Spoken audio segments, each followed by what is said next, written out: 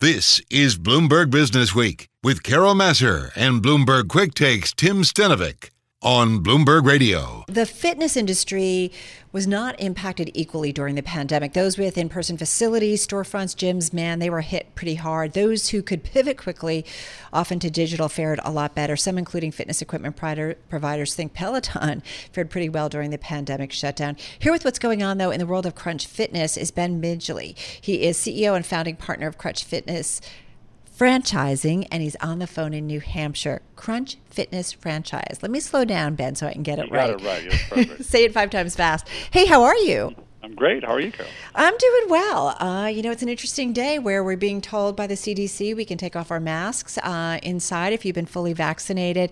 What's going on in your world, and how does it compare to where we were a year ago? Well, a year ago, we shut down around March 15th, all the clubs across the country as the whole industry shut down. And it was extremely hard on us and our franchisees. We're primarily a franchise-based company. The owners had to really dig in and do a lot of things right to make it out the other end. But a year ago, if you look at March from March, we actually, I believe, are the only major brand that actually increased our members over the last year. We were at 5.6%.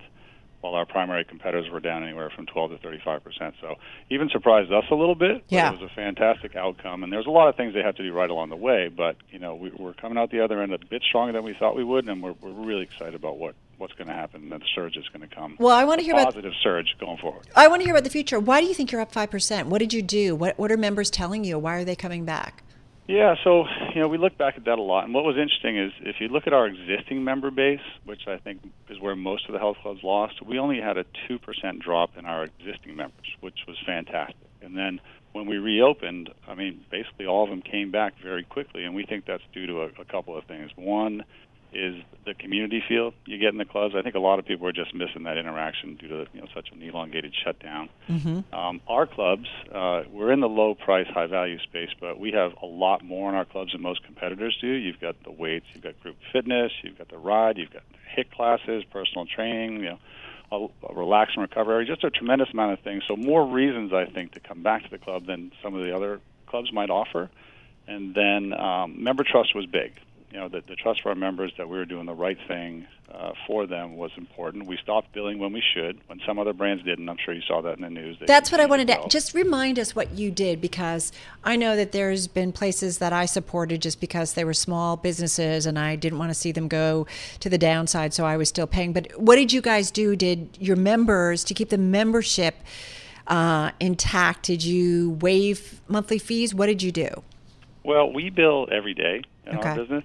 So if you joined on the 12th, you get billed on the 12th. So as the days came up, which we closed around the 15th and the 16th, we began to stop billing people immediately after that. Now, there was a little bit of a rolling closure, depending on the different states. It didn't all happen within 2 days. It kind of rolled in. But then we sent out guidance to all the clubs and the franchisees. They're independent business owners, but they're extremely receptive. And from a company standpoint, the best and the right thing to do is to stop billing members immediately and then, bill when you reopen. So that's what we did. And some other companies took a little bit of a gamble and, continued to bill or waited till that next tap on the April 1st and just figured we'll try that. And that obviously stung a lot of people, and that was the wrong thing to do. All right, so interesting. But that explains, too, how you were able to kind of hold on to your membership, right, those numbers. Yeah, and I think the other aspect of that is, the clubs took cleanliness really safely and safety precautions extremely seriously. I believe we were... You mean as they reopened? Yeah, exactly. And prior to that, we were, I believe, the first club to have our readiness plan out and to our franchisees. We had it out to them within 3 weeks of the closures.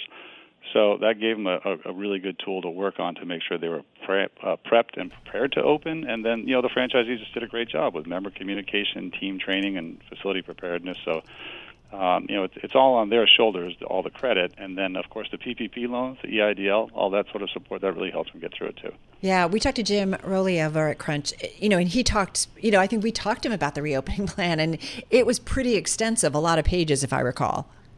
Yeah, it was about 40 pages, and it was a really big team effort with the franchisees. Jim led that process, of course, and then it was important. But it's one of those things as franchisees you probably look at and say, geez, this is a lot of writing. But when you look back a year later, you think, hey, this was great to have. Well, you have a playbook now in place, and I do wonder, are you guys planning for maybe another shutdown in the future. We're already talking with the medical community about the importance of booster shots, and people are marking their calendars about, I got the 2 vaccines, but 6 months from now, I've got to get a booster shot.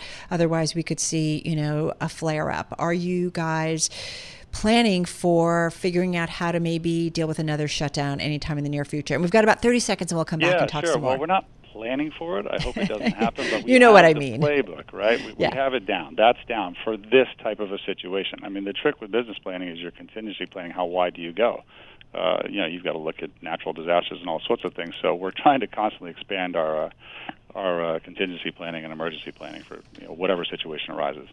Hey, let's get back to Ben Midgley, Chief Executive Officer, founding partner at Crunch Fitness franchise, still with us on the phone from New Hampshire.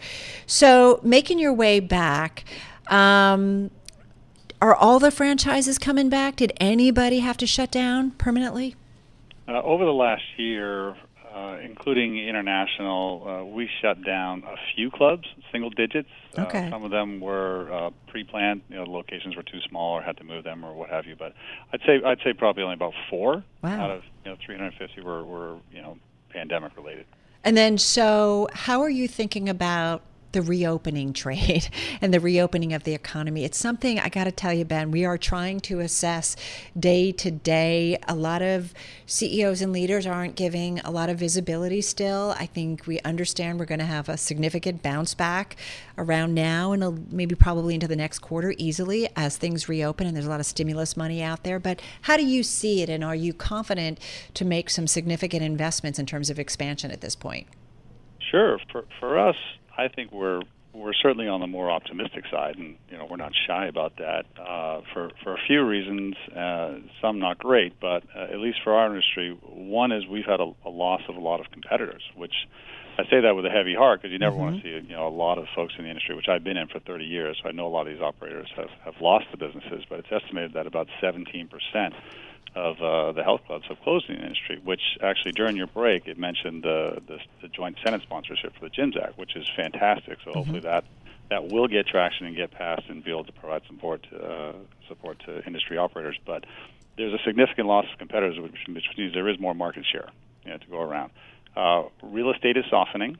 A lot of tenants went out of business, so landlords have become much more open and accommodating to bring in a 25 to 30,000 square foot tenant that can bring 6,000-7,000 people into the center. So that's worked out really well.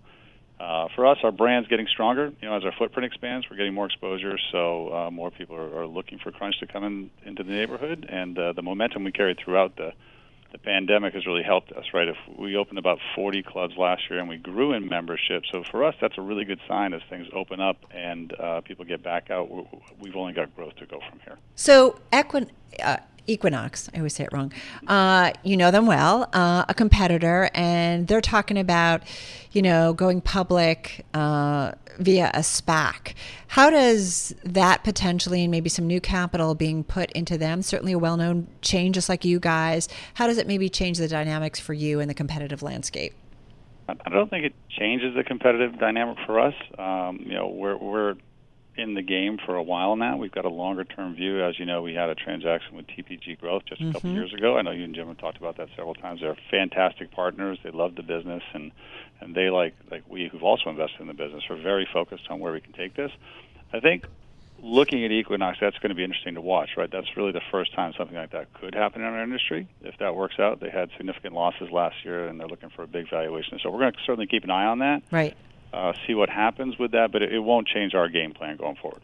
Okay, it won't change it in any ways. It's interesting. Well, it is fascinating, too, the private equity world. My former co-host, Jason Kelly, has written about it in his book, Sweat Equity, about, private equity and their involvement in the fitness world. How are they really great partners for you guys? Well, every private equity firm is different. Fair. Right? So I can only speak to the ones we've had experience with, but our current partner, TPG Growth, is extremely engaged. They did a tremendous amount of diligence on the business. They're a fantastic company, obviously part of the greater TPG that has a tremendous amount of business ownership at spotting trends and how businesses are going to perform in the future. So they did a lot of research on our space. Obviously, we've always been bullish on it as management. We grew this company from no franchises 10 years ago to almost 1,300 sold. right? Yeah. And we're approaching 2 million members here pretty quickly, so it's all worked out pretty well. And TPG growth brings a lot of sophistication into the business, perhaps that we didn't have before. So we're just starting to take advantage of that and see those changes come into motion, which I think is really going to accelerate our growth going forward. So one thing I'm curious about is what's next and the future. I'm someone who's done yoga for a long time, and my yoga instructor, who I've studied with for years, was able to do things digitally, and she's really carved out a niche that she really wasn't doing before. She was traveling the world, teaching courses and teaching in her hometown as well. But what's interesting is I was on a class the other day, and someone was in Japan, someone was all over the country, and I do wonder about the digital role in the fitness business. How do you guys embrace it? Will it be important going forward, or not as much as the world reopens in your view? Well, I think from that standpoint, in terms of the individual operators that you talked about, it's fantastic that they can expand their business, right, and help getting people healthy, which is the goal of the industry. Anyway, you cut it, our goal is to help people get healthy. So the more people that are exercising, the better. In terms of digital, it is important. Obviously, there was a boom in it. I think any brick-and-mortar business has to integrate that properly. Most of the companies in our industry, they certainly don't have the chops to go up against Apple in that space, or Peloton, or some of these others, Beachbody, that have been doing it for years. But you can certainly integrate really high-quality content into your offering to supplement what your members are doing.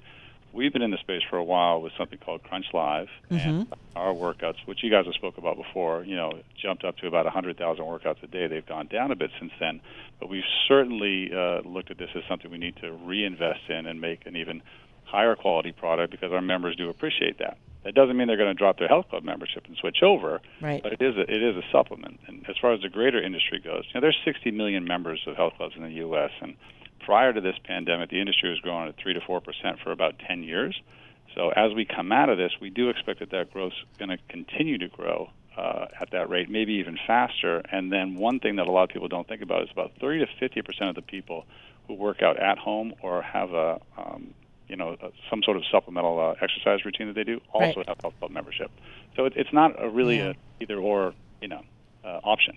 They can complement each other and grow together.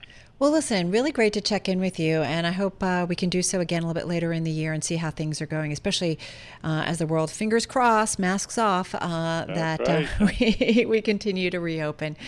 Ben, take care. Stay safe. Ben Midgley, CEO and founding partner over at Crunch Fitness Franchising, on the phone in New Hampshire.